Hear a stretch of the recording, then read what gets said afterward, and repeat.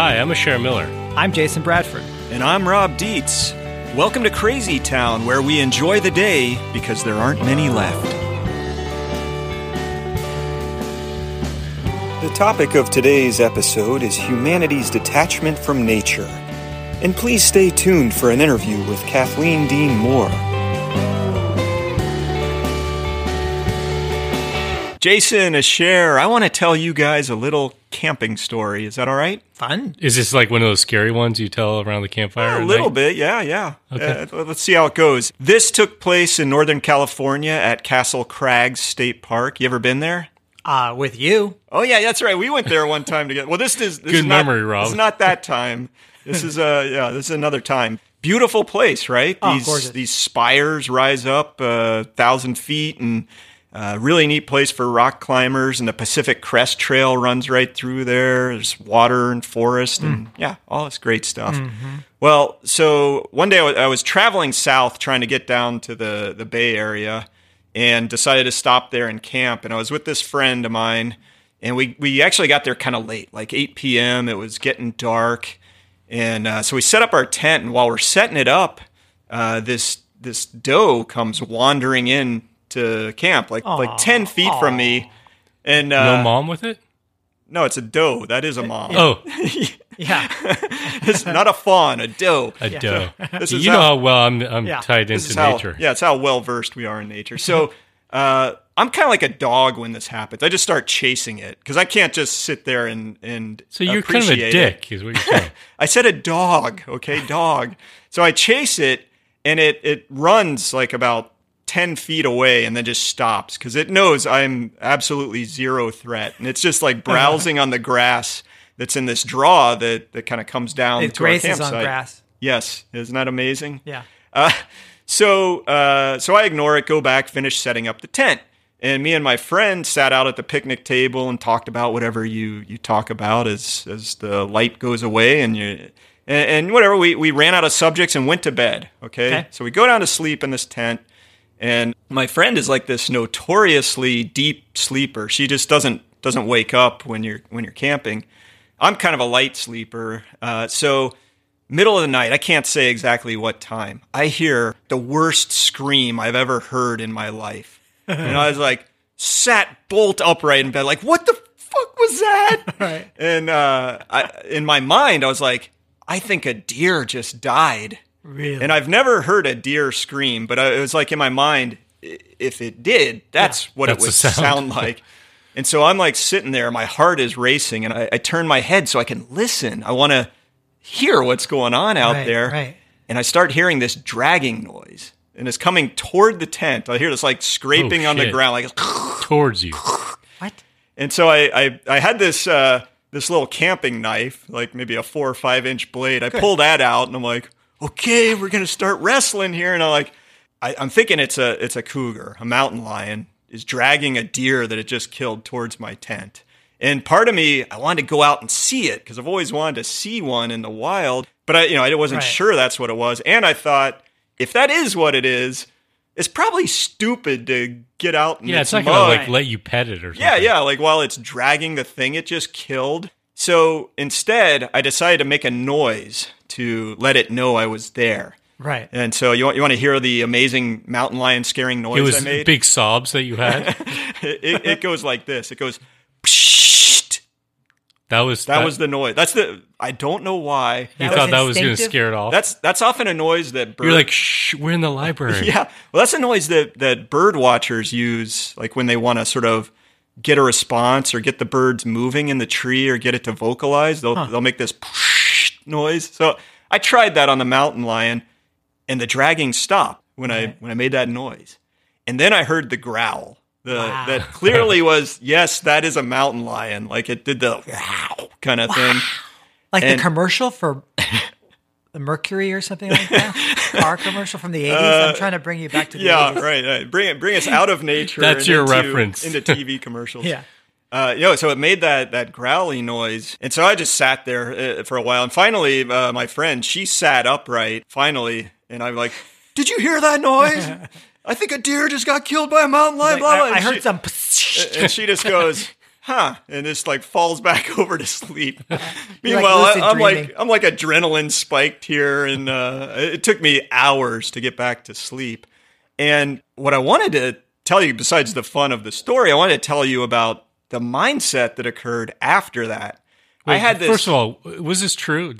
Oh, yeah, Did you yeah. find out it I actually guess was? I didn't finish. In the morning I thought, oh, let me go look for some blood or something. And then like 20 feet away is this deer carcass. It's got, it was left behind. oh yeah, it's got puncture. Maybe you did scare it off. I'm sure I did. So for any of you who experience a mountain lion that's threatening you, just make that noise. You know? That's good advice, Rob. Yeah. There is another story of a woman who had a mountain lion encounter, and she took out her phone and played some Metallica, and that scared it away. Oh, that's awesome. She should have done Barry Manilow. The thing would have run away for good. Right. But it was there. Yeah, it had puncture wounds in its flanks, Wow. and its neck was broken. So I think what had happened is a mountain lion ambushed it from behind, grabbed it, bit its neck, and broke it. And you think it's the same doe you saw earlier? I think so. Yeah. Oh. Yeah. See, I should have chased it away a little harder. Yeah. If you're rooting for the doe, I mean, if Right. you're rooting for the mountain lion, good it deal. needs to Well, eat. Mountain Lion got screwed by you because it didn't even get the kill. Well, I was wondering, mountain lions are really secretive. I was wondering if it was just hanging around watching Waiting in the for- morning. Oh, waiting, Like, yeah. hey, that guy's messing with my kill. Now I'm going to kill him too. Right. But yeah, it put me in this pretty weird mindset for quite a while. At first, there was a lot of fear. Like I had this vision of mountain lions in my head all the time. I do a lot of solo bike riding and hiking and stuff, and just jogging in the woods, and I was often fixated on mountain lions Right. while I was doing that, and it was kind of weird. But the part that really interested me is that shifted over time away from fear and more towards awe. And I kind of had this feeling like I had this chance at a connection with this mountain lion and with the deer and all, and kind of have this desire to expand on that connection. Like I'd love to figure out some way to follow mountain lion tracks, or figure out if you could, So I think see you should one. just go out into the woods, slather yourself with deer blood or something Right. like that, and then you'll get your wish. Right. Maybe put a deer hide over my head and like walk around out there. But no, I guess it made me realize there's this big world of connection to nature. I always felt some kind of kinship with nature, but it's clear that I was missing something there, that I didn't have anywhere near the depth of connection that I thought I had. And that's kind of what led into what we're talking about today, the hidden driver that's led us into Crazy Town, of the way that humanity is in this race, this rapid acceleration to wall itself off from nature. Yeah, how far we've come in a pretty short time. I mean, if you think about it, for 99.99 whatever percent of our time as a species on this planet, we were not walled off from nature, right? We were at the whim of nature. In fact, probably prey for other species, and so our experience, I think, evolutionarily speaking, comes from being deeply embedded in nature. That's like a big part of us, and so it's actually a relatively recent phenomenon that some of us, I mean, I would say many of our listeners, people that are in kind of the world that we inhabit, are so disconnected from nature, but it hasn't been that way for Not for that long. Yeah, that long. It's really only the last few thousand years that we've taken to altering the crap out of ecosystems, building these urban places,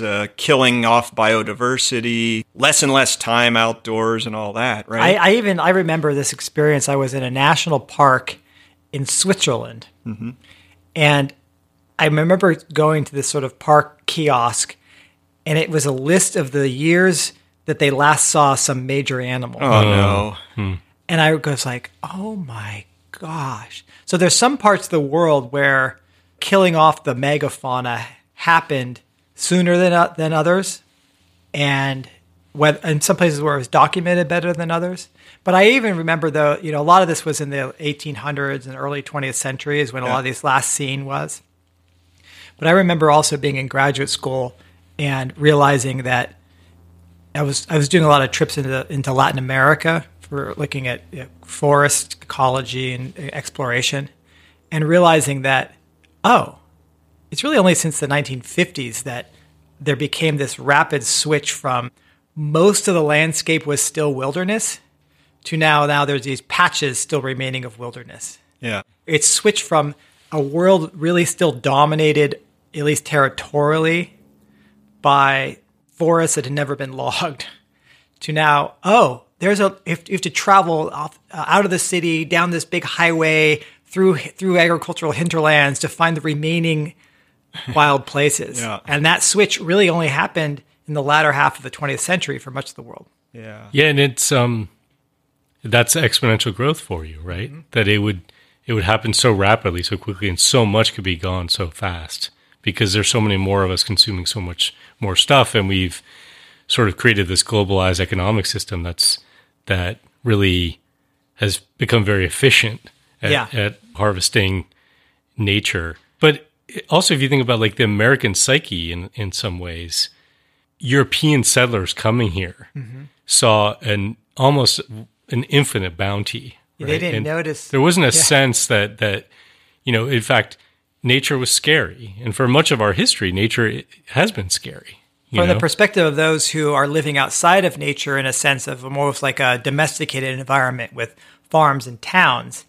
But like you were pointing out, for most people, if they're hunter-gatherers, right, that was it. There's nothing else. They're not trying to escape from that or be afraid of it. It's more like, I'm going to hunt that deer. And let's look at the relationships over this sort of deep history. Like hunter-gatherers, foragers, you are tied to your landscape.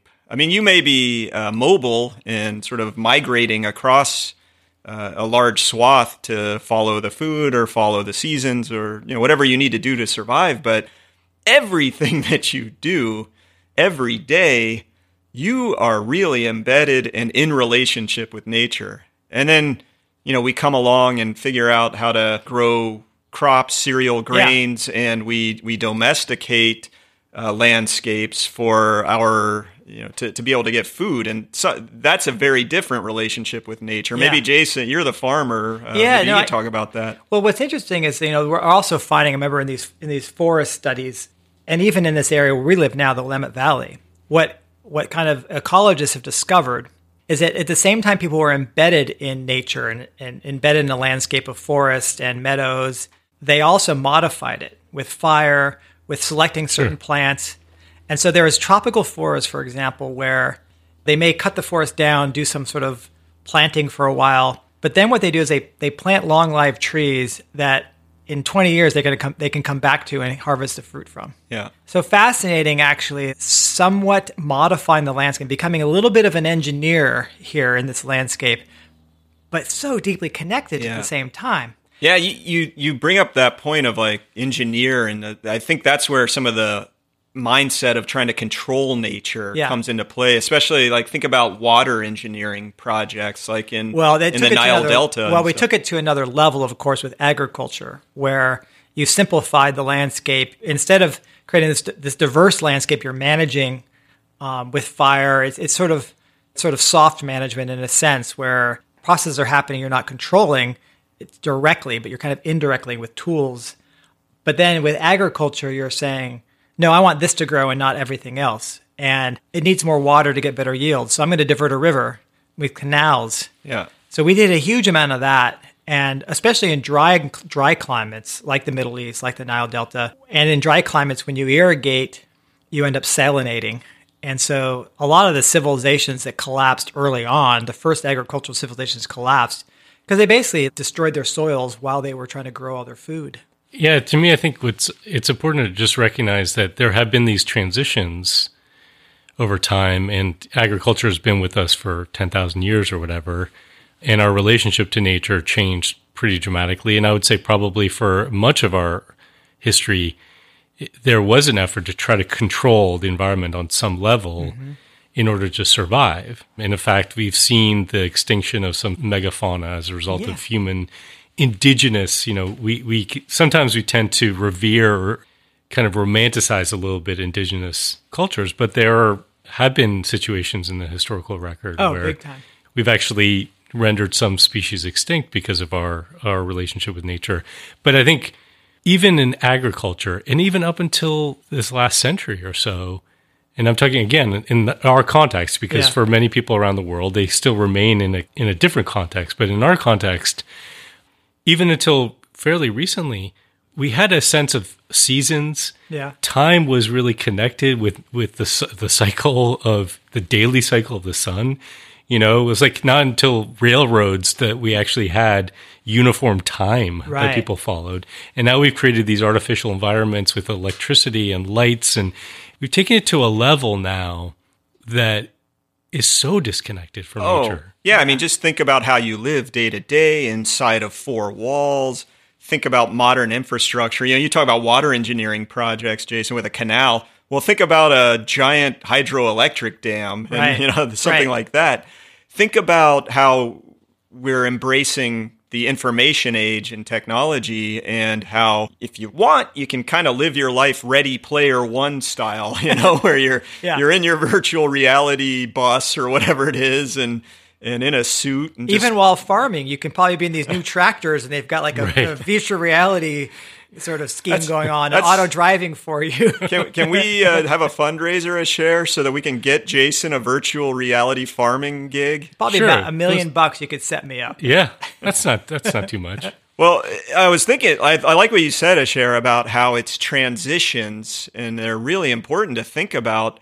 I was thinking about what's some kind of example that would look at these transitions in our relationship with nature, and I, for whatever reason, I came up with the idea of chicken. That's a great example. Chicken. I'm following you in my head okay, right now. Well, what do you have to say? See what you think. So, in forager times, hunter-gatherer, you'd be out on the prairie and you would hunt a prairie chicken, and you would have to, figure out how to do that, what to use, how to stalk it, and then how to prep it, and you eat it. The chicken we eat commercially now actually comes from like Indonesia, South India. But anyway. Like a guinea fowl or something. But some kind of, I get it. Some kind of wild chicken-like bird. Yes, wild bird. That you hunt. And think of the things you have to know about your habitat and its habitat and all that. So compare that, you go through the transition to farming, where maybe you've got a flock of chickens and you're going to have one for dinner. You got to raise that chicken, so you still have to know something about it. But you know where it is. They're somewhat free range a little bit. They got a yard. They're kind of having chicken habitats that they can. Yeah, enjoy. but like you control that habitat. Yeah, you control it. And think about how much more of a intimate relationship the hunter-gatherer has to his or her habitat than the farmer might have to this chicken habitat. Now think about you're in your Humvee. Oh, I know my chicken environment really well, right? It's KFC. Right. Well, that's what I'm saying. You're in your Humvee, you're driving through the drive-thru, and you order a bucket of chicken-like substance. How much connection with nature do you have at that point? And that was that was raised indoors. Like your chicken has been in a full urban environment. Your chicken is not even a natural substance. Your chicken hasn't even been outside. The acceleration of the walling off from nature of chickens. Right. It's a beakless, footless. God. Yeah, and you can even go like to McDonald's and get your chicken nuggets, where they come with a plastic hamburglar that later gets stuck in some porpoise's blowhole because it. And by the way, that chicken nugget is made from the parts of like 6,000 different chickens, right? Yeah. Okay, that's depressing. It is a little depressing, but you can see the levels of relationship with nature dwindling. Like we're getting more and more disconnected, and it's almost like humanity seems to be in a race to do this and do it faster and faster. And I think I'm going to sound like an old man now, but it does feel like it's gotten faster and faster. And it's so sad for me to think that this is where I sound like an old man. Not only does it seem like younger generations are more disconnected from nature than maybe we were as kids. And of course, the circumstances that we grow up in determine our access to nature, right? So I think all of us in our childhoods had some access to, if we're living in suburbia, some access to nature, when we were younger. So we could go out. I remember when I moved to the United States, I was living in a town in Massachusetts, and there was an acre of land behind my house. Yeah, huge. There were trees there. Yeah. We would sled through those trees, and we would bike through there, and we would go fishing sometimes, and my kids, part of the reason we chose to move to Oregon was to live in a place where we're fortunate enough to be able to do this, where our kids can actually be outside. My youngest son is walking on a path through when school was actually allowing kids to go there, walking on a path through the trees to get to school. But so many kids these days don't have really that relationship with nature. And there are millions, hundreds of millions of people who live in urban environments now that not only have no interaction with nature at all, except maybe a tree at a park, they don't even see the stars at night. Jeez. You know? What are stars? Exactly. They're like our sun, but far away. Oh, okay. Thank you. I had the same kind of situation where I grew up in suburbia, and I would find these places, and I look back now, and they're kind of pathetic, degraded habitats. like a stormwater ditch or something. Well, I had a little BMX bike, and we would we would find these places where you could get through some fence. You went to the landfill. You get through some fence, and then you could drive, because this is in California, so the creeks would all dry out. Yeah. So you could ride your bike down one side and up the other. We made tracks all the time. So you had a half pipe for your bike. Yeah, we had half pipes, but of course there's shrubs and trees, and you just sort of enjoy it. And yeah, and it was full of trash. It was like washing machines and it was just disgusting. That sounds great, man. You're really selling this. But it was interesting. It was like I really appreciated just even having that little bit of an escape and having the shade and this kind of wildness. I'm the same. I mean, we used to go for picnic lunches in the summer when we were little kids and find a creek and was catch this at fish. Stone Mountain so you could sit and bask in the glory of the Confederate assholes? No. Well, I mean, I did grow up in Stone Mountain, Georgia, and around there, but we found some creeks with fish and with snakes, and we would wander around and follow the creek upstream as far as we could and stuff like that. But so, I mean, I have a nostalgia for that, and same as what you said, Asher, and I think Jason, you saying we wanted to live in a place like this because of the experiences we had as children. And something that came to mind similar from my reading, you know me, I can't handle adult level material. It's too no Faulkner for you. Too difficult language. Yeah, it's and too much time commitment. So I like reading kids' books. Sure. Just the ones with pictures, or well, no, words? I had this kick for a while of going through the ones that won Newbery Awards. Oh, you know, there's so great books.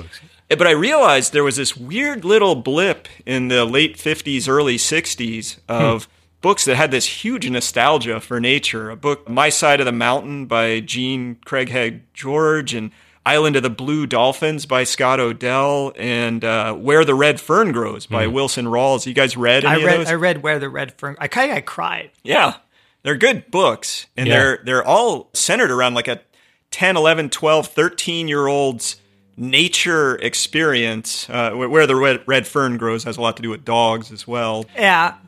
You're going to be okay, Don't start crying, man. But there's some kind of nostalgia thing going on at that point, too, for I think the way that kids weren't in nature nearly the way that they used to be. Yeah. Well, what's it like now? They don't even know what to be nostalgic for. Oh, well, I mean, there's this whole notion, like I was talking about earlier about how 1950, say, Latin America versus 2020 is totally different in terms of how much forest is left. It's gone from 90% forest to 10% forest, let's say. I think that's what's also happening from generation to generation. There's less nature available. So what we had these drags in our backyards. And that was you had the drags, all right? I had an actual creek with water in it. Well, I had water in the winter, but this is California. I'm sorry. Yeah. You couldn't ride your bike up and down like That's true. You had a far better BMX experience than I did.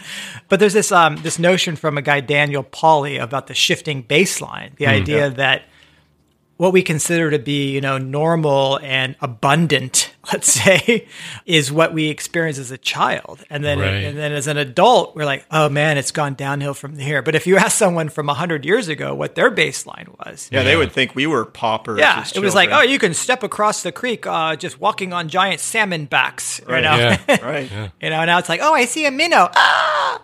Well, it's really interesting, that idea. I remember reading about the shifting baseline, and I think Daniel Pauly was a fish biologist, and basically he was lamenting the way that the oceans are being fished out.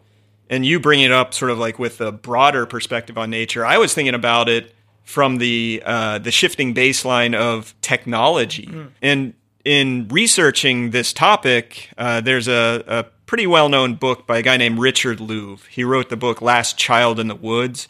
The subtitle is Saving Our Children from Nature Deficit Disorder. And he was writing in there kind of about this technological issue. And I want to share a quote with you guys from it. He says, Americans around my age, baby boomers or older, enjoyed a kind of free, natural play that seems, in the era of kid pagers, instant messaging, and Nintendo, like a quaint artifact. Nintendo? Kid pagers? Yeah. Talk about quaint. Yeah. So he wrote this in like probably early 2000s, right? I got virtual reality games now, buddy boy. I know, you think about like social media, like every kid's got a smartphone that's more powerful than anything, that anybody Kids had. pagers. Beep, beep, beep, beep. So like think about that shifting base. Not only do we have the nature shifting baseline, we have the technology Yes. shifting baseline where crazy. kids are more and more embedded in this, I don't know what you call it, technosphere. Well, and think about, that's where, again, bring it back to exponential growth, the Moore's law, right, around the processing speed of chips, doubling every 18 months or whatever it is. Like, we've seen this acceleration in that kind of technology. And it is dramatic. Yeah. It really is dramatic within the lifetime of our kids, let alone our lifetimes. And it does feel like it's accelerating. And it is eroding, in a sense, connection to nature, amongst other things, connection to humans even. Right. Yeah. Well, if we're stuck in technology and we're walling ourselves off from nature and that's accelerating, I think we're even seeing it in the way we protect maybe our most pristine natural areas. You guys already know this about me. I'm a national parks geek. Maybe even more You so have a than badge, an 80s. right? You have a National Parks geek badge? Yeah. It's actually a tattoo. So. Oh, wow. But you have this Hardcore. art in your house of like all the national park art. Yeah. I mean, I don't know. I think we went to the Grand Canyon when I was 12, and it blew me away. As well, it should. Did you do it like in Vacation in the film? Do you remember that? I mean, you're Yes. in the 80s. So you guys spent all this time driving there, and then you just stood there for 30 seconds, took a photo, and got out? It's not that far from that. I was the only Really? one in my family that wanted to go down in there and see the river and stuff. But more time in the gift shop than than in the canyon. Sad. But no, the national parks. Ken Burns did a documentary on how it's America's best idea, and I agree. It's an amazing idea to set aside land and say we're not going to mow this down. We're not going to take timber out of it. We're not going to mess with it. At the same time, you think about what we're doing. We wall off these places and say, that's the nature over there. Go there and see that. And I even was looking at our newest national parks. There's been quite a few that have been added since 2000. The Cuyahoga Valley, Congaree in South Carolina. There's 3 of them that are interesting to me. The Great Sand Dunes in Colorado, the Indiana Dunes in Indiana, and White Sands in New Mexico. They're all sand. That's what we're left. That's what's left, preserving. right.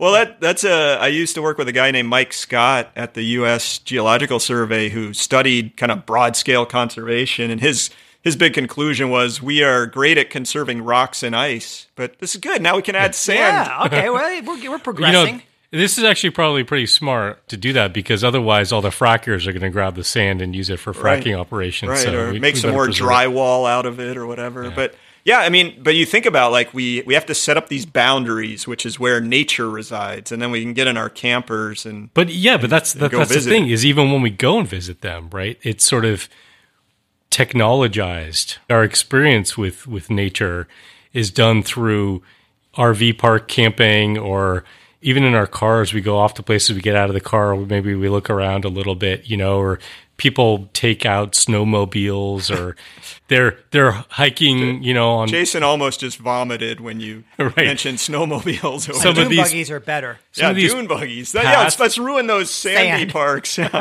Some of these paths are paved to make it easier for people to walk on, and there's an ADA thing there, which Sure. I respect, and I think it's really important It's to only provide. for Americans with disabilities. That's the American disability. If you're a foreigner with a disability, then you're not allowed. Exactly. So even that experience is not, again, I'm going to sound like a crotchety old guy, but is that really experiencing nature? And I'm guilty of this too. Going on hikes sometimes, I might stick my earbuds in and listen to a podcast. You ever? I stayed when I was a kid. My grandparents took me to Yosemite a couple times. I don't know, I was 5 when I was 6, and we stayed in the Ahwahnee. Oh my God, that was incredible! What, is that a lodge there? The Ahwahnee is this luxury lodge. It was built in the lodge architecture. It was built in that era of the early 20th century. Yeah, amazing, it was freaking incredible. This dining hall and stuff. We're in the Yosemite National Park, but then I remember going later, and like in junior high, and I had to eat like at the Marriott kind of like cafeteria.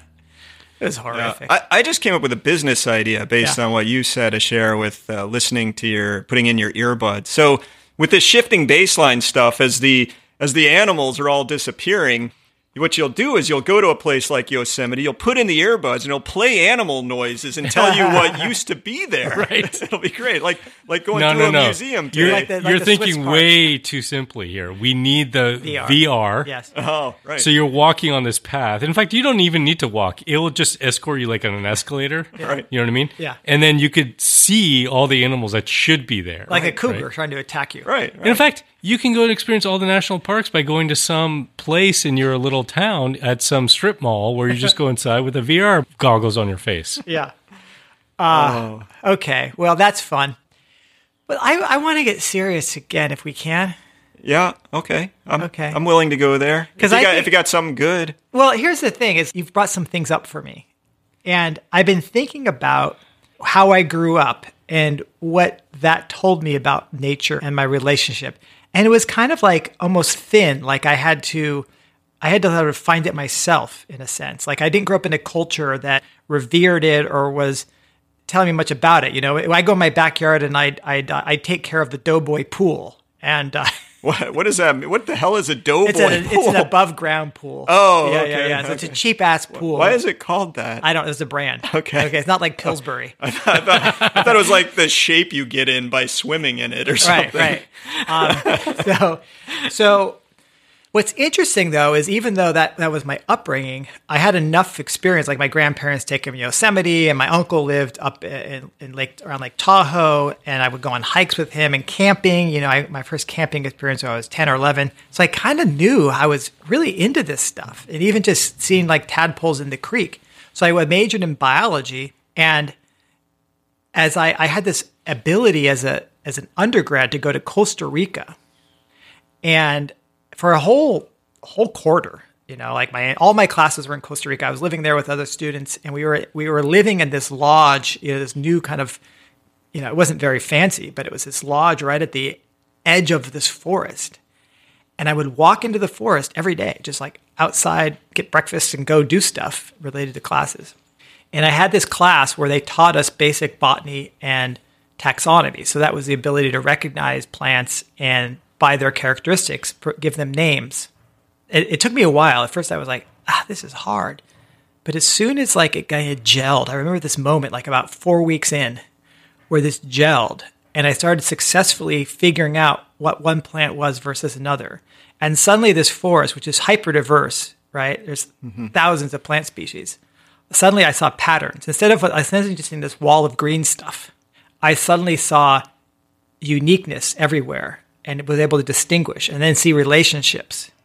And it was that vocabulary combined with being told, look for this, look for that, look for the shape of the leaf, look for how the leaf is joining the stem, look for how the stem is attached, look for these little things called stipules, pay attention to its growth habit.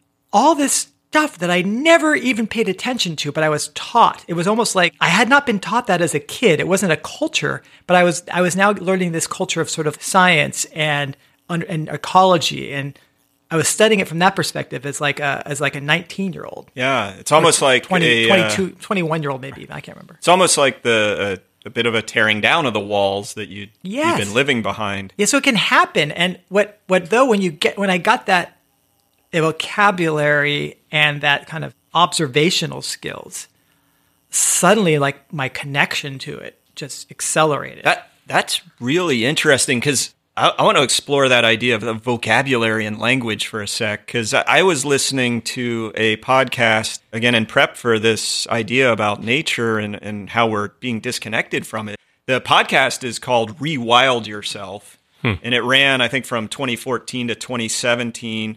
And in this episode, this guy who did the podcast, Daniel Vitalis, is interviewing another guy named Arthur Haynes, who he wanted to learn an indigenous language. Wow. Because he thought that, English is the language of the colonizer. And you would have a very different perspective if that's the language you know versus an indigenous language. And in that episode, he was talking about all these interesting ways in which it manifests. So one of them was like, okay, in English, you talk about rain, right? And it's a noun. It's the rain out there. Well, in the language he was studying, Passamaquoddy, the idea of rain is all verbs. It's all action. And there's like 50 different verbs that talk about what sort of raining action is happening. And so you think about, if it's all about nouns and the rain is a thing, it's almost like, oh, well, of course we can commoditize that. Whereas it's an action, it's something I'm in relation with.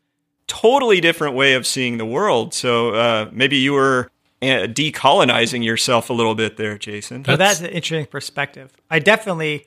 Although the language that you were learning was probably... Latin, right? Latin. Yeah. Well, also a colonizer language. No, they were nouns. They were these now these plants that had names and recognizable features. But there's a difference between seeing it as just all this green stuff to seeing it as, oh, that's this family of plants. Right. And this individual is in the same family as this one over here. I can see how they're related to each other.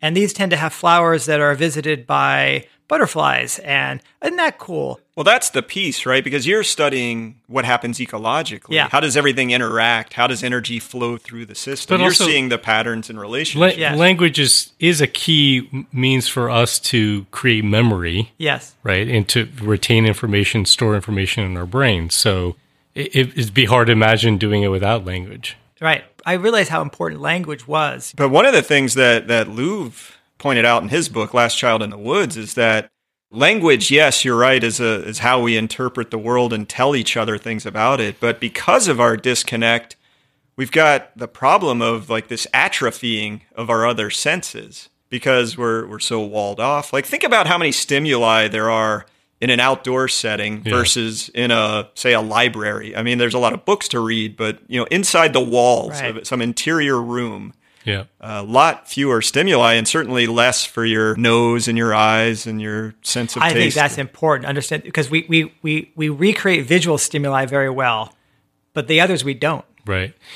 Just get back to the language thing. I find really fascinating about verbs versus nouns. The other thing about verbs, I think, is when you think about rain in verb form, it's a recognition that it's constantly changing as well. There's motion, there's dynamism involved in it, whereas a noun could be very stagnant in a sense.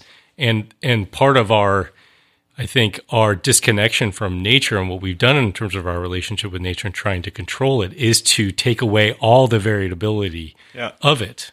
And that comes at a huge cost, which is something I actually want to get at, because we were talking about sort of nostalgia, our nostalgia for kind of our childhoods when we had interaction with nature and that's sort of being lost. But I think it's a lot deeper than that, right? I mean, what are the kind of emotional, mental, kind of psychological, even physical tolls of being disconnected from nature? Well, there's a ton of them. First off, I have to point out that in myself, I've got this goddamn colonized brain that, like, you're talking about verbs and nouns. I go to Schoolhouse Rock, the cartoons that played Saturday mornings in the 80s during when all the animated shows were on TV. And I'm singing in my head, verbs, that's what's happening. A noun's a person, place, or thing. It's so stupid. So stupid. I remember reading this book, Gaviotis. You guys ever read that book? It's about this place in Colombia that's kind of in the lowlands, and they build this almost utopian. Yeah, that's by Alan Wiseman, right? Well, they had this thing where they built a hospital, and the hospital had a retractable roof. And whenever the conditions were right, they retracted the roof. Oh, interesting. And so it let the patients, they're lying in this bed, see the sky, feel the air, smell everything for that was the outside. And so apparently you heal faster. Yeah. And at night they could see the stars. They would open up and they just like stargaze. I think Richard Louv, I know we keep referencing his writings, but I think he talked about how there's evidence with studies that, yes, being able to, like, what's out your window at a hospital, what you're even just looking at, yes, not even being in, but right, looking at, makes a difference in terms of people's recovery. I mean, you have all kinds of these really, really interesting studies. I have a favorite 2 stats from that. One is they looked at Michigan inmates whose cells faced a prison courtyard. And those people had 24% more physical illnesses than those whose cells had a view of farmland. Is that hold true in Illinois? No, it's only in Michigan. Okay. All right. There's just something about Michigan people. The other one is that people who watch images of a natural landscape after a stressful experience, those folks calm down markedly in 5 minutes as measured by muscle tension, pulse, skin conductance, as compared to someone who didn't see a picture of something and natural. That's just a picture. That's just a picture. That's not even being in it. So this is. I'm gonna walk around with like some awesome calendar of the national parks and pull it out. Hold it up every time I feel. Hold anxious. it in your back pocket, pull it out, unfold it. Right. Maybe this should be an experiment with the proverbial Karens out there who get mad and ask to speak to the manager at a store. All the employees should just be trained to like grab a nice, beautiful picture of nature. Right. Hold it up in front of their face, calm down. Oh, that's huge. There's all kinds of health effects where you have negative effects if you are away from nature, and positive effects if you're in it. Obesity is an epidemic problem now. Attention deficit problems. We've got more prescription of psychotropic drugs to people, do we especially need children. This evidence? I mean, it's just logical to say we as a species evolved. We became a species intimately connected to nature.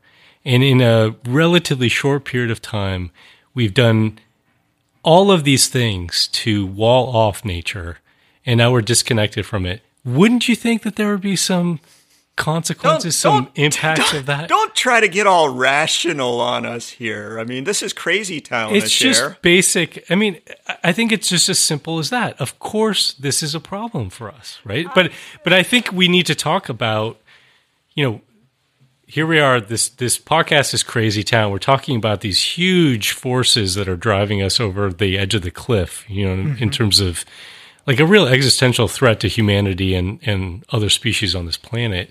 So I think it's worth really talking about, well, how does this sort of relationship with nature or the lack thereof pertain to that, And for me, I think there's a few things there.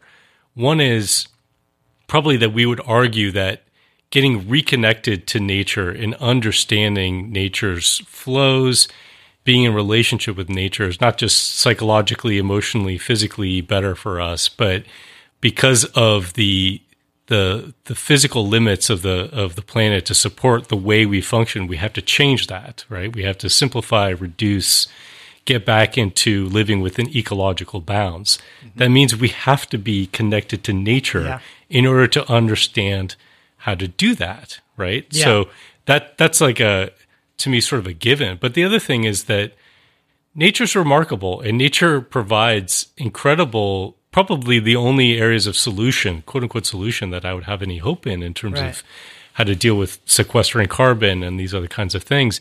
But if we don't value nature, if we don't really, really value it, we are going to continue to be on this course where we basically will, we're maybe in the Wile E. Coyote moment right now, but we'll realize we're off the edge of the cliff. It reminds me a little bit of like these forest bathing studies, what you're talking about, because you can turn them either way, right? And I think there's probably there's a way to use this that's both potentially like commercial and then it going towards more like, just double down on some sort of technological substitute. Or there's a way to look at this that says, no, we really have to turn towards using nature and valuing it and connecting with it. So you guys familiar with these a little bit? Forest bathing? Forest bathing. So maybe we were talking about like... Is that going in the woods? Yeah. Because, I guess Why can't it just be called going into the woods? Yeah. Like, I think forest bathing, I of course imagine somebody like in some kind of like there's a waterfall and they're bathing, in this little pool. Well, I think it's kind of interesting. It's a Japanese phrase, so maybe the translations, but so these Japanese researchers figured out that when people walk into the forest, it lowers a lot of the stress responses, cortisol levels and blood pressure and heart and breathing rate, whatever. But of course, it's science, so they got to figure out, well, why? Well, they narrowed it down to exposure to a terpene in the air. Is that like a pterodactyl? Yes, it's a tiny pterodactyl. You thought pterodactyl, I thought turpentine. Right. Well, terpenes are phytochemicals. Cher, put down the turpentine. Stop huffing it. Terpenes is a large class of phytochemicals. So phyto means plant, chemical plant. They're made by plants. And if you walk through a forest and you smell, you're usually smelling terpenes. So you ever go smell like some of the trees out, like the ponderosa pines or Jeffrey, they smell like vanilla? Yeah. That's a terpene. I was thinking butterscotch. Butterscotch, yeah. It's a terpene. Like linalool is a terpene in lavender. So like those cheap Halloween candies you get, that's just as good as breathing in the forest. Well, this is the thing that's interesting is like they are able to recreate the results of these people walking in the forest by putting in a motel room and injecting pinene scent into the room. Oh. So there's something to be said for artificially getting these chemicals, right? Like that's why you take like Epsom salt baths that have stuff that calm your chamomile tea. You're in your little cubby of a home, but you're bringing these chemicals in. But it's... All right, wait, I take it back, Cher. Start huffing the turpentine. I'm not sure that's the kind of chemical you were referring to, Jason. But it gets, to me, what's interesting is it gets at the biochemistry and that we evolved in a relationship with the environment where our body isn't healthy. Right, because we cut off from those things. Our body actually needs interaction with all these phytochemicals to actually maintain levels of stress, levels of relaxation, levels of mental clarity. How interesting would it be if here I was just thinking about like food diet, right? Yeah. And all the education people do around you need this much protein, carbohydrates, blah blah blah blah blah. Imagine if like your diet included that. Right. Exposure to these kinds of chemicals in nature. Well, you could almost people will package diet programs up like the Weight Watcher and ship you 12 weeks. Yeah, you could be shipped like here's 12 weeks of the right chemicals you need to inhale. Now it's my turn to start crying. Okay, let's not do that. Can we not do that? Well, that's what I'm saying. I would rather not go that route. I would rather us say, what's a lot cheaper and easier, a non-commodified way to do this? Is to just take some walks in a place that has trees. Well, I think that idea of it's healthy, as you were kind of alluding to, Cher, it's pretty commonsensical to say, like, of course, being in the habitat in which we evolved is good for us. Breathing air that's clean but has the chemicals that we evolved under is good for you. I totally get that. One of the big takeaways for me in looking into this is like, if you don't have some kind of meaningful, depthful relationship with nature, you don't love it, how could you possibly care for it? And why would you not exploit it and undermine it? And of course, when you undermine the habitat that you live in, you're at least at some point in the future, if not immediately, you're undermining yourself. I gotta say, guys, it makes me really sad to think about. We were talking about our nostalgia, sort of the overall disconnection that the humanity has been undergoing. But think about not only younger generations who are experiencing less, than previous generations, but all of those kids, all of those people that live in these urban environments. You're talking about the smell. Yeah. We know what you meant when you were talking about diesel these smells. Doesn't cut it, by the way. Yeah, but there's an inequality aspect of this that is really heartbreaking to me, because there are kids, there are people, disproportionately people that are poorer, that are people of color who have never been afforded the opportunity to have that connection, don't know what those smells even are. Right. And in fact, they're being exposed to the exact worst chemicals that they could be exposed to. They're on the front lines of all the shit that we're producing in these urban environments. It's so when we're thinking about reconnecting to nature, can we start with the front of the line of people who never had any connection to nature? I want to whiplash you for a second and try to shift you from sadness to anger. Oh, that's easy. Because Easy. When you think about people without connection to nature and how they can get an exploitative mindset, and how that's what's led us into this overshoot situation, or one of the hidden drivers that's led us into the overshoot situation that humanity faces, I recently came across just an awesome example that I'm sure the two of you are really going to enjoy. Okay. So Harvard-educated Matthew Iglesias, he's one of the co-founders of Vox.com. So he's not one of these people, at least any, I don't know his history, but I assume he's got some money and some resources. What he wrote recently was a book that I think is born out of his lack of connection to nature. He wrote a book called 1 Billion Americans. Oh, right. We talked about The this Case before. for Thinking Bigger. God damn it. So this guy, if you go into his book, there's a great little passage in there where he writes... You did this? Yeah, I didn't get the book. I was able to get a little sample online. Okay, He says... He writes, I am not personally a nature lover or an outdoorsy person, but for those who are, it's worth emphasizing that an expanded population need not come at the expense of wilderness or outdoor recreations.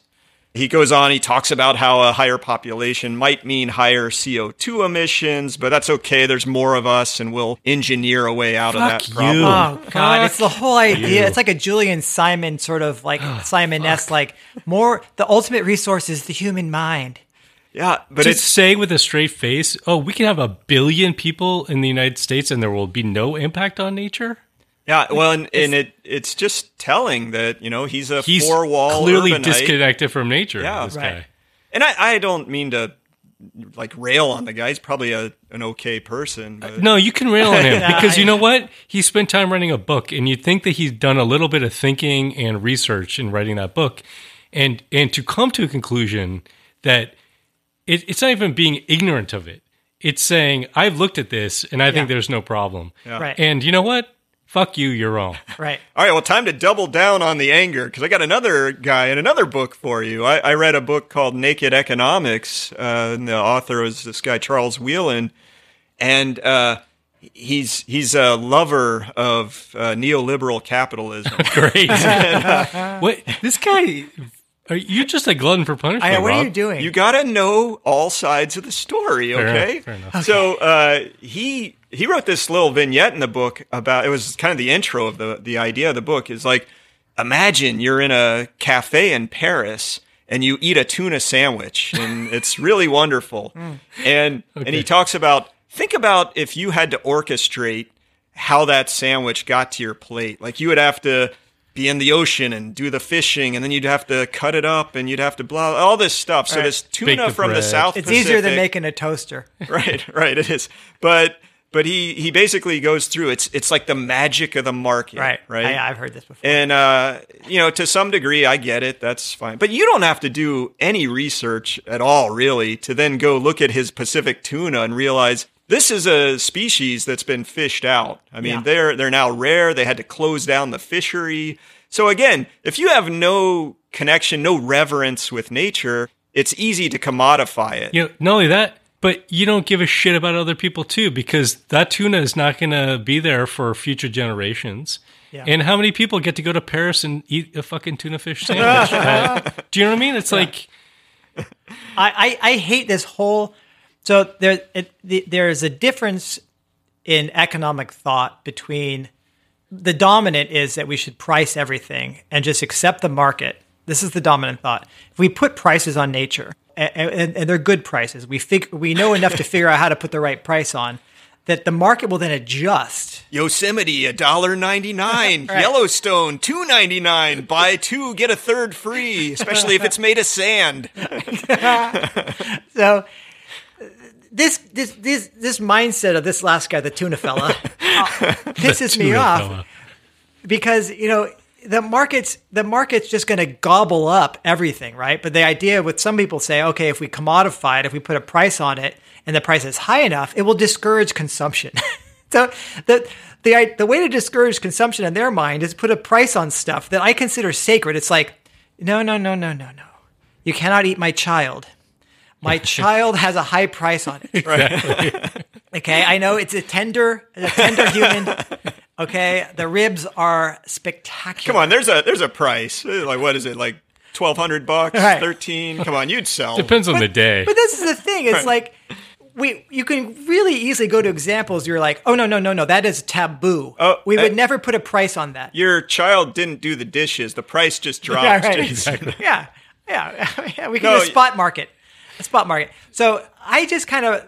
This is, I think, though, the fact like we're talking about language and the culture we're raising, where everything is for sale, everything's commodified. But to me, it's not the tuna fish guy. It's people who are actually kind of part of our collective tribe who are wanting to actually address these. Well, even Nordhaus, issues. for example. Even ecological economists. But it's not even just Nordhaus who we picked on a lot, right? Yeah. I mean, I think that there are other people that are not economists. No. They're environmentalists. Yes. And they see this rapacious, capitalist, exploitative, extractive system gobbling up nature. And they know that they want to protect nature. They love nature. They love species in nature and biodiversity. And they see the role that nature plays in addressing the climate crisis. Like all their motivations, their reasoning is coming from the right place. And they're desperate to figure out a way of solving this problem, knowing that they're coming up against a machine. Yeah. Right? That is this, it doesn't even have a head on it. It's got, right. It's got billions of heads on it. And so you understand the rationale of saying, well, God, if we just put a price on carbon, we can actually get the market to respect nature. But I think what you're pointing out here is in doing that, we continue to think that nature is there for us to control. And as long as we have that mindset, we'll never, ever truly figure out how to live sustainably on this planet. Yeah. Right? Yeah. No, I think we have to think of it more of like sacredness and taboos. That there is no price on this. Yeah, that's like your baby. Are you going to sell your baby? No, you wouldn't. You have to think about that for nature. Like there are things we should just never do because if we do them, they're so morally reprehensible. But the problem is, it's almost like the problem is our culture is so broken that it doesn't understand what is morally reprehensible, right? It doesn't understand that. It thinks, it just imagines that you can solve the most glaring, obscene, terrifying problem we've ever faced, which is the complete collapse of our civilization and destruction of the biosphere, setting back, evolutionary progress or whatever I'm called, evolutionary history, millions of years of loss of species diversity and ecosystem destruction. We think we can solve that by just tweaking the price of the stuff that we're funneling through the industrial maw. It's just bogus. I think, and I guess we'll get to this when we talk about do the opposite. I think a lot of this comes down to humility, and humility can come from being in nature. I had an experience where I nearly drowned in a river. I was jumping off these rocks in a river in Colorado, and I just didn't realize how powerful. This was in the summer, and the river was flowing fast. I just didn't realize how powerful it was until I landed in, and I was like, "Oh shit!" And I just got swept down river, and I was taken into another huge rock and just sucked down pinned against the bottom of the rock at the bottom of the river. And in that moment, I thought I was going to die. I was so awed by how powerful this little river was. Yeah.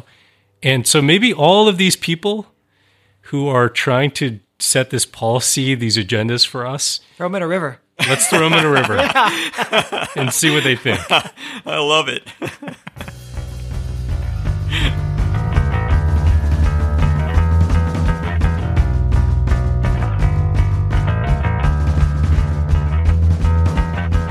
Stay tuned for our George Costanza Memorial Do the Opposite segment, where we discuss things we can do to get the hell out of Crazy Town. You don't have to just listen to the three of us blather on anymore. We've actually invited someone intelligent on the program to provide inspiration. Hey, do you guys ever have trouble finding podcasts that you like? I just listen to ours. Yeah, no. What other podcasts are there?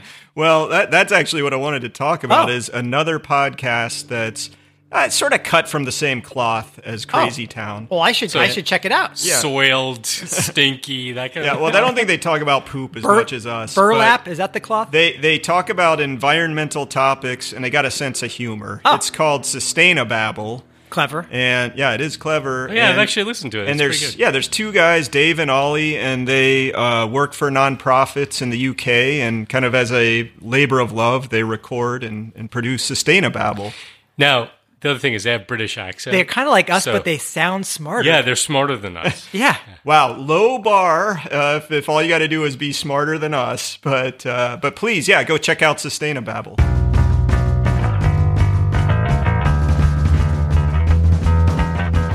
Every decision I've ever made in my entire life has been wrong.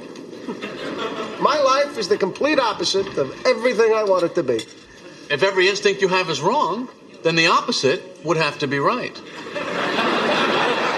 So we've been talking about how our culture, our language, our desire to price everything, commodify everything, how that ends up making us overexploit nature and not have a very healthy relationship with it. So what the hell can we do that's the opposite?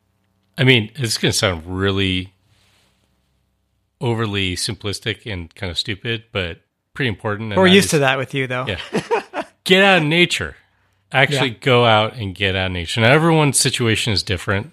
For some people, it's literally going out the door, the back door, front door, whatever. For other people, it's a serious effort. So, circumstances will dictate how often you can do that. But I would say for everyone listening, challenge yourself to go out and really immerse yourself in nature. Go bathe in the forest. Yes. And, the thing is that, like you're saying, not everyone has as easy access. So if you want to step up and make it easier for others to have access, maybe think about supporting your local public parks or local land trusts, which do a good job of trying to locate access to nature to as many people as they can.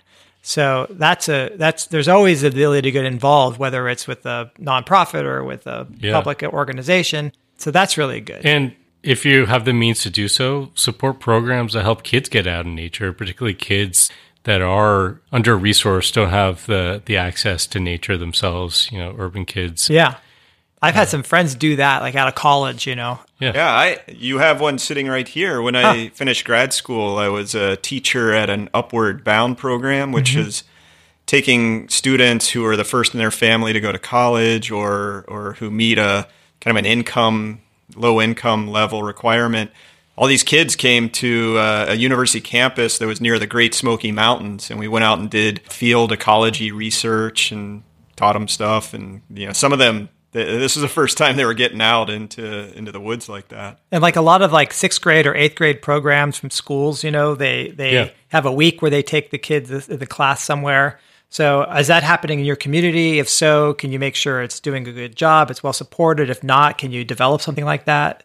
So that's another way to do that is, get it through the schools even. Mm-hmm. Yeah, I think those are cool. I think a little bit harder challenge, and one that we were, I think, starting to allude to is that we've got to get out of this colonizer mindset and this exploitative relationship with nature and try to, in some ways, think more indigenously. And I don't want to pretend like I'm someone who's knowledgeable in this realm. What have I done? I've read some books, and we've all, the three of us have sit here and make fun of how colonized my brain is by all You're colonized by the 1980s. Yes. Yes. So much crap that some TV screen told me to do and be. But lately I've been kind of fascinated by some of the writings I've seen on what it means to decolonize and how to think more indigenously. And I wanted to maybe finish things up here with a quote out of a book called Sacred Instructions. And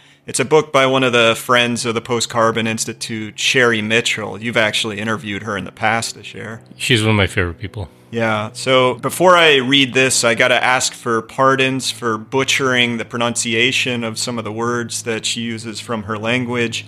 And it's a little longer than the typical quote, but I think it's really worth thinking about some of the things that she has to say. And maybe we should end it on this note.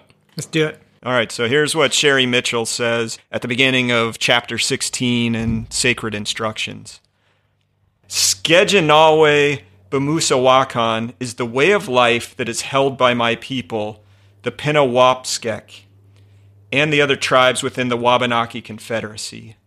This way of life is about living close to the earth, close to our kin, and remaining ever mindful of our responsibilities to the sacred agreements that we have with every living being. It is about the sustainability of the earth, our relationships, and our spiritual connections. Xiye means harmony with the natural world. It is not enough to know that we are part of one living system. We must also take active steps to live in harmony with the rest of creation. This means that we cannot adopt attitudes or beliefs that place us above the natural world. We cannot see ourselves as having dominion over the land, the water, or the animals. We can't even see ourselves as being stewards of the earth. We are only keepers of a way of life that is in harmony with the earth. Every day, we must act in ways that acknowledge that we are part of one living system, a unified whole.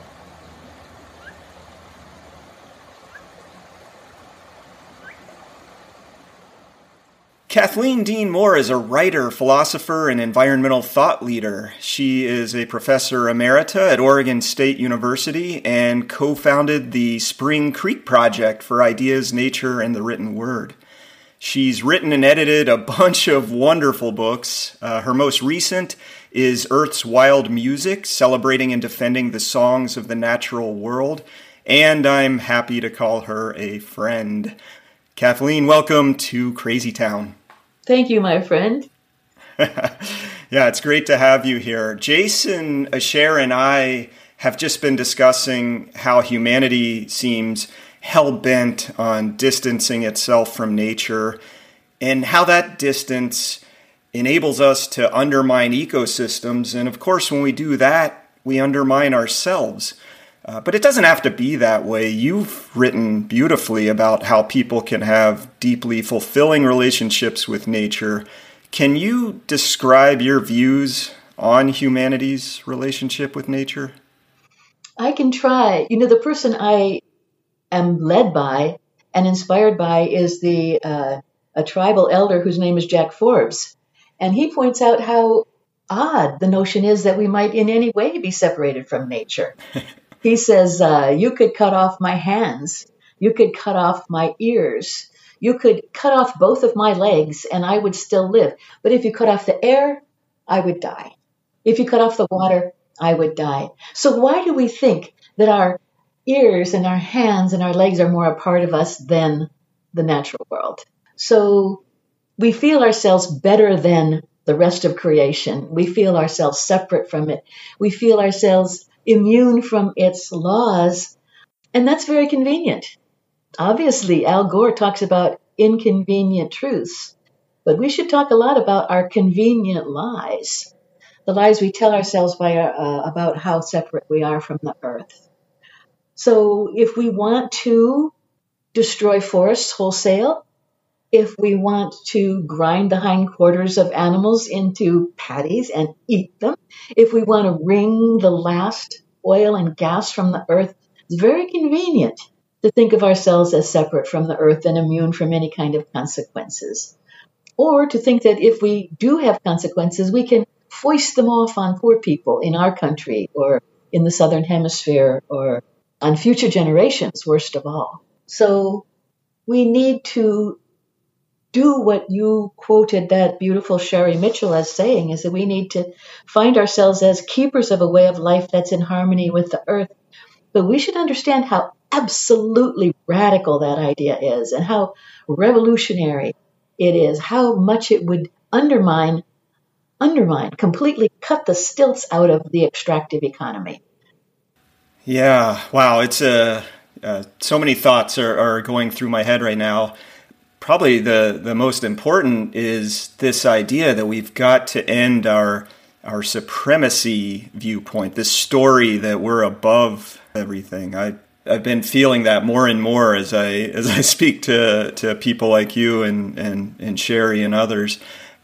A big part of that is what stories we teach our children. And again, the three of us, Jason, Asher, and I, talked about how children face what's called the shifting baseline. And they're facing this in two ways. One is that children experience our depleted natural world, the one we've already exploited in the ways you were talking about. And they think that's the way things are supposed to be. And then at the same time, they're experiencing all of this technology. They're so embedded in it and in this materialist economy that they think that's how things are supposed to be. So if we're going to restructure the economy, rebalance, get a much more holistic way of living, how do you see us doing that, resetting the baseline with children? Yeah, that's a really, really tough one. I mean, have you ever seen a landscape that hasn't been degraded ever? Have you ever? Not once. I mean, you think you have, and then you go back and hear from older people or see older photos, and then you understand how what you thought was abundance isn't even close. That's right. Yeah. And the situation we find ourselves in that's different from people who came before and people who come after is the rapidity of the loss.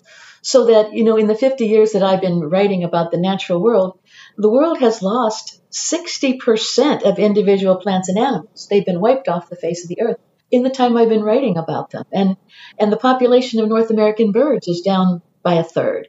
Half of the grassland birds are lost. Half of the butterflies are lost. And the difference is that we remember. We have lived through this. It has happened so quickly. We have done it so quickly that we can remember what used to be. And of course, that's not the case for the children. And of course, they have this sliding baseline of ecosystem thriving, and that's really worrisome. They can walk into a tree farm and think it's a forest. I've seen children play on the most extraordinary stumps and never raise their eyes to see the missing tree. I think that what we have then is the sliding baseline of ecosystem thriving, and then the sliding baseline of our expectations of ourselves as caretakers. And then we have a sliding baseline of imagination. Can we even imagine a thriving, life-drenched world? And then that's the end of our sliding baseline of hope. So I think about this in regard to my own grandchildren.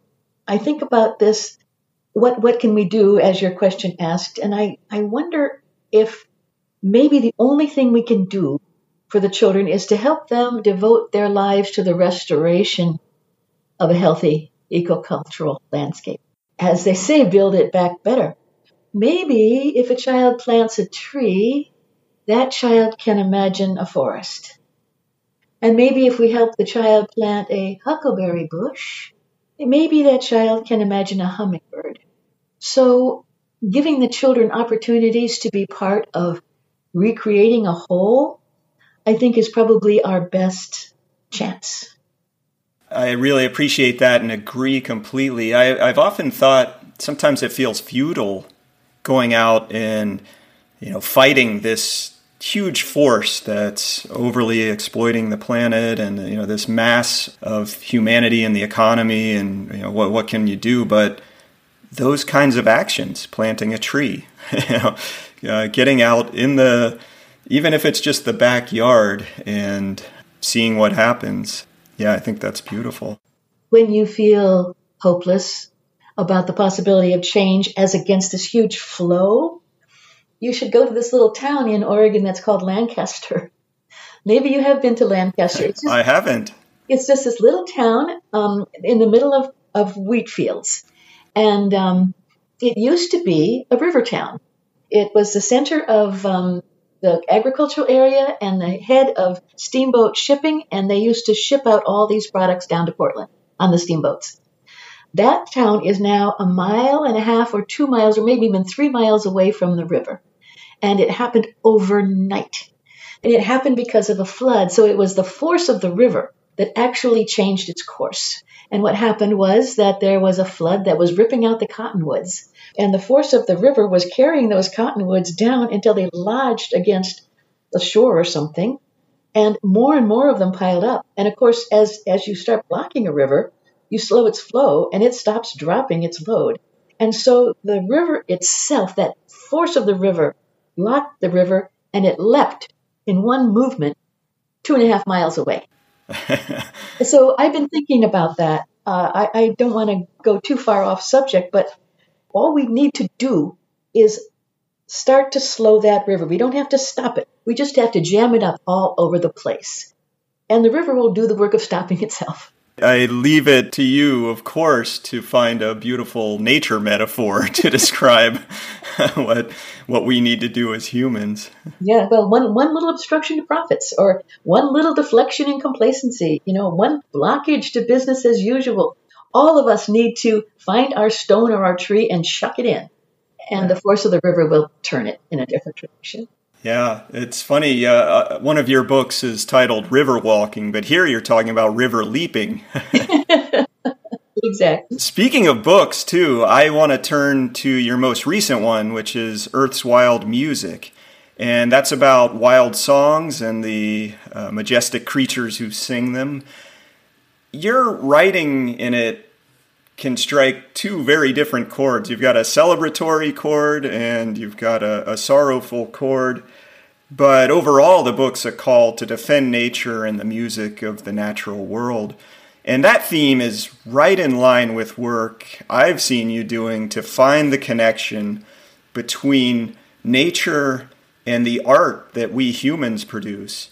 Can you talk about art as a gateway to nature conservation and deepening our relationship with nature? I'm happy to. This writing of this book, Earth's Wild Music, has been a great, great joy for me. At the same time, it has brought me into contact with facts that are just impossible to hold these days. Mary Oliver, the poet Mary Oliver, a writer, wrote, "My work is loving the world, which is mostly standing still and learning to be astonished, which is mostly rejoicing, which is gratitude." But not anymore. Celebration isn't enough. And the person who's going to write about the natural world has to find a way to open people's hearts without breaking them. Maybe crack them a bit to let the light in, as Leonard Cohen says. So how do you do that? I think you do it with art, with literature, with music, with visual art. And here's my metaphor. This is not a river metaphor, Rob. This takes you back to a cave. And here you have Medusa. Remember that Greek goddess whose hair was so awful and whose appearance and countenance was so fearsome that when people looked at her, they would turn to stone. They were paralyzed. They were unable to act. And I think that's a situation we find ourselves in right now. If people look directly at the climate crisis, at the extinction crisis, at ecosystem collapse, they are paralyzed. So many things coming at them. So many snakes that they're turned to stone.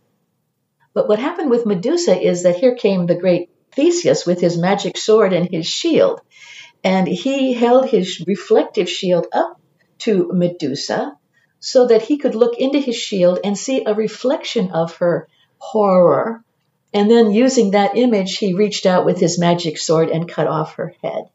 That's the work of art, is to provide a reflection of the horror so that people are able to look on it without being turned to stone, so that they are released from their horror and they're able to see in a different way. They're able to reflect on what we have, and in that they would be then empowered and open to change. So I look everywhere I can for these reflective shields. And right now I'm working with music because I think music is a way to take an emotion straight into, or information straight into the heart. So, for example, we've been creating these tiny concerts, and they're so much fun. Each one of them is 4 minutes long. Each of them has a wonderful poet or writer reading a selection from Earth's Wild Music about a particular animal, and accompanied by a live performance from a musician. So, for example, Robin Kimmerer, the beautiful author of Braiding Sweetgrass, reads a piece on the common myrrh and is accompanied by two youth a cellist and a violinist. And so we've got these up on YouTube. You can Google Spring Creek Project and you'll find them all. There are 20 of them. In each case, your heart will be opened to the glory of this animal, and you will come away also understanding how horribly imperiled they are. So there's just an example of what we're trying to do with music. Yeah, wow, that is inspiring. And I, from my past working in conservation biology, I have to say it's a lot more inspiring than just running through a list of the the imminent extinctions or the all of the problems with the habitat. That's tends to be what happens when you put a bunch of conservation biologists in a room, but not often that you key in on the beauty, the music of it all. And so I really appreciate that. Yeah, we live on a singing planet. Yeah. We can't let the music die. Well, I don't want to get overly personal, but I was wondering if you could share with our listeners something that you've done, and obviously you've done a lot and thought a lot about this, but I was wondering if you could maybe come up with a story or something that you've done at some point in your life that deepened your connection to nature, or maybe just made you realize something about your place in all of this. Yeah, right. I could talk about the Galapagos Islands underwater. I could talk about Glacier Bay, but let's not. Let's talk about my backyard, okay? Because I live on College Hill in a town of 65,000 people. My house is crammed onto a lot that's 50 feet by 100 feet. So my backyard is it's just a dumb little backyard, about 30 feet by 20 feet. And for the longest time, it was lawn. It was soccer nets. It was a swing. It was sprinkler heads. It was fringe of petunias. But when the children went off to college, we tore it all out, everything. And we started planting native plants. It was so much fun. Milkweed, wild azalea, bleeding hearts, salal, huckleberries, hemlocks, vine maples, all crammed into this. And by now, maybe 5-6 years later, we have a real forest. It's tiny. It's a native forest. And it's a blizzard of birds. It's proof of the old adage that if you build it, they will come. There are birds out there. There are animals. There are butterflies. There are other kind of insects that are looking for a remnant, even if it's a recreated remnant of the world that they evolved in. They can't live in lawns, but they can live in these little patches. So it's made us happy. We can sit in that little forest, that tiny forest, and feel that we're in a spray of confetti of birds, like a celebration after the Super Bowl. It is so full of life.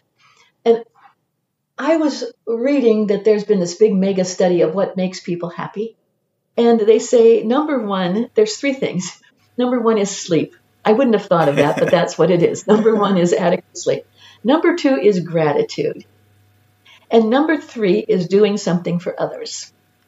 So it shouldn't make me surprised that this little tiny forest is making us happy, because it involves giving back, reciprocity, trying to recreate something that has been a gift to you, and it involves trying in a tangible way to make something whole that had been torn apart. There should be a sanctuary movement everywhere. People are talking now about making 30% of the planet into animal habitat and remaking it. I know E.O. Wilson is talking about half Earth, 50% of the Earth. We can do that. That's where we have to go. We have to stop the harm. We have to stop the killing. And we have to build back the places of wildness and life fulfillment. Thanks so much, Kathleen. Kathleen Dean Moore is the author of Earth's Wild Music. I really enjoyed talking with you, and I want to say thanks for joining me here in Crazy Town. You are doing good work, Rob. Thanks for the opportunity to chat.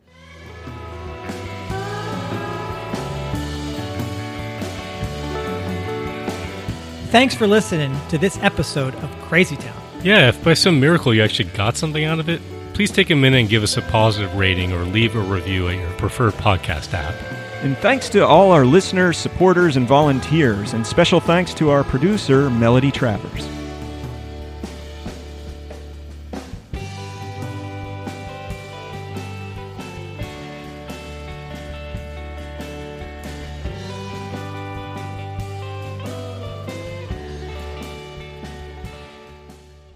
You know, one of my side gigs is to try to find sponsors for the podcast. Yeah. And I had a hard time because every time I let people know that the show was about not putting a price on nature, nobody wanted to sponsor it. I know. You passed the buck on to me, and I was talking to all kinds of people. Like, what, you're like decommodification? Are you a communist or what's going on? I mean, I just got a lot of blowback from all potential sponsors. You couldn't get Exxon or DuPont or somebody like that to sponsor? Nobody wanted to touch this. I'm like, we can greenwash it. I mean, we can do our best. Yeah. But no, it was... Well, maybe like Sesame Street, this episode is brought to you by the letter N and the number 2. Okay, what is that? What are you getting at? Well, maybe we just can't find a sponsor, so this can just be brought to you by nature. Sounds good. That sounds good.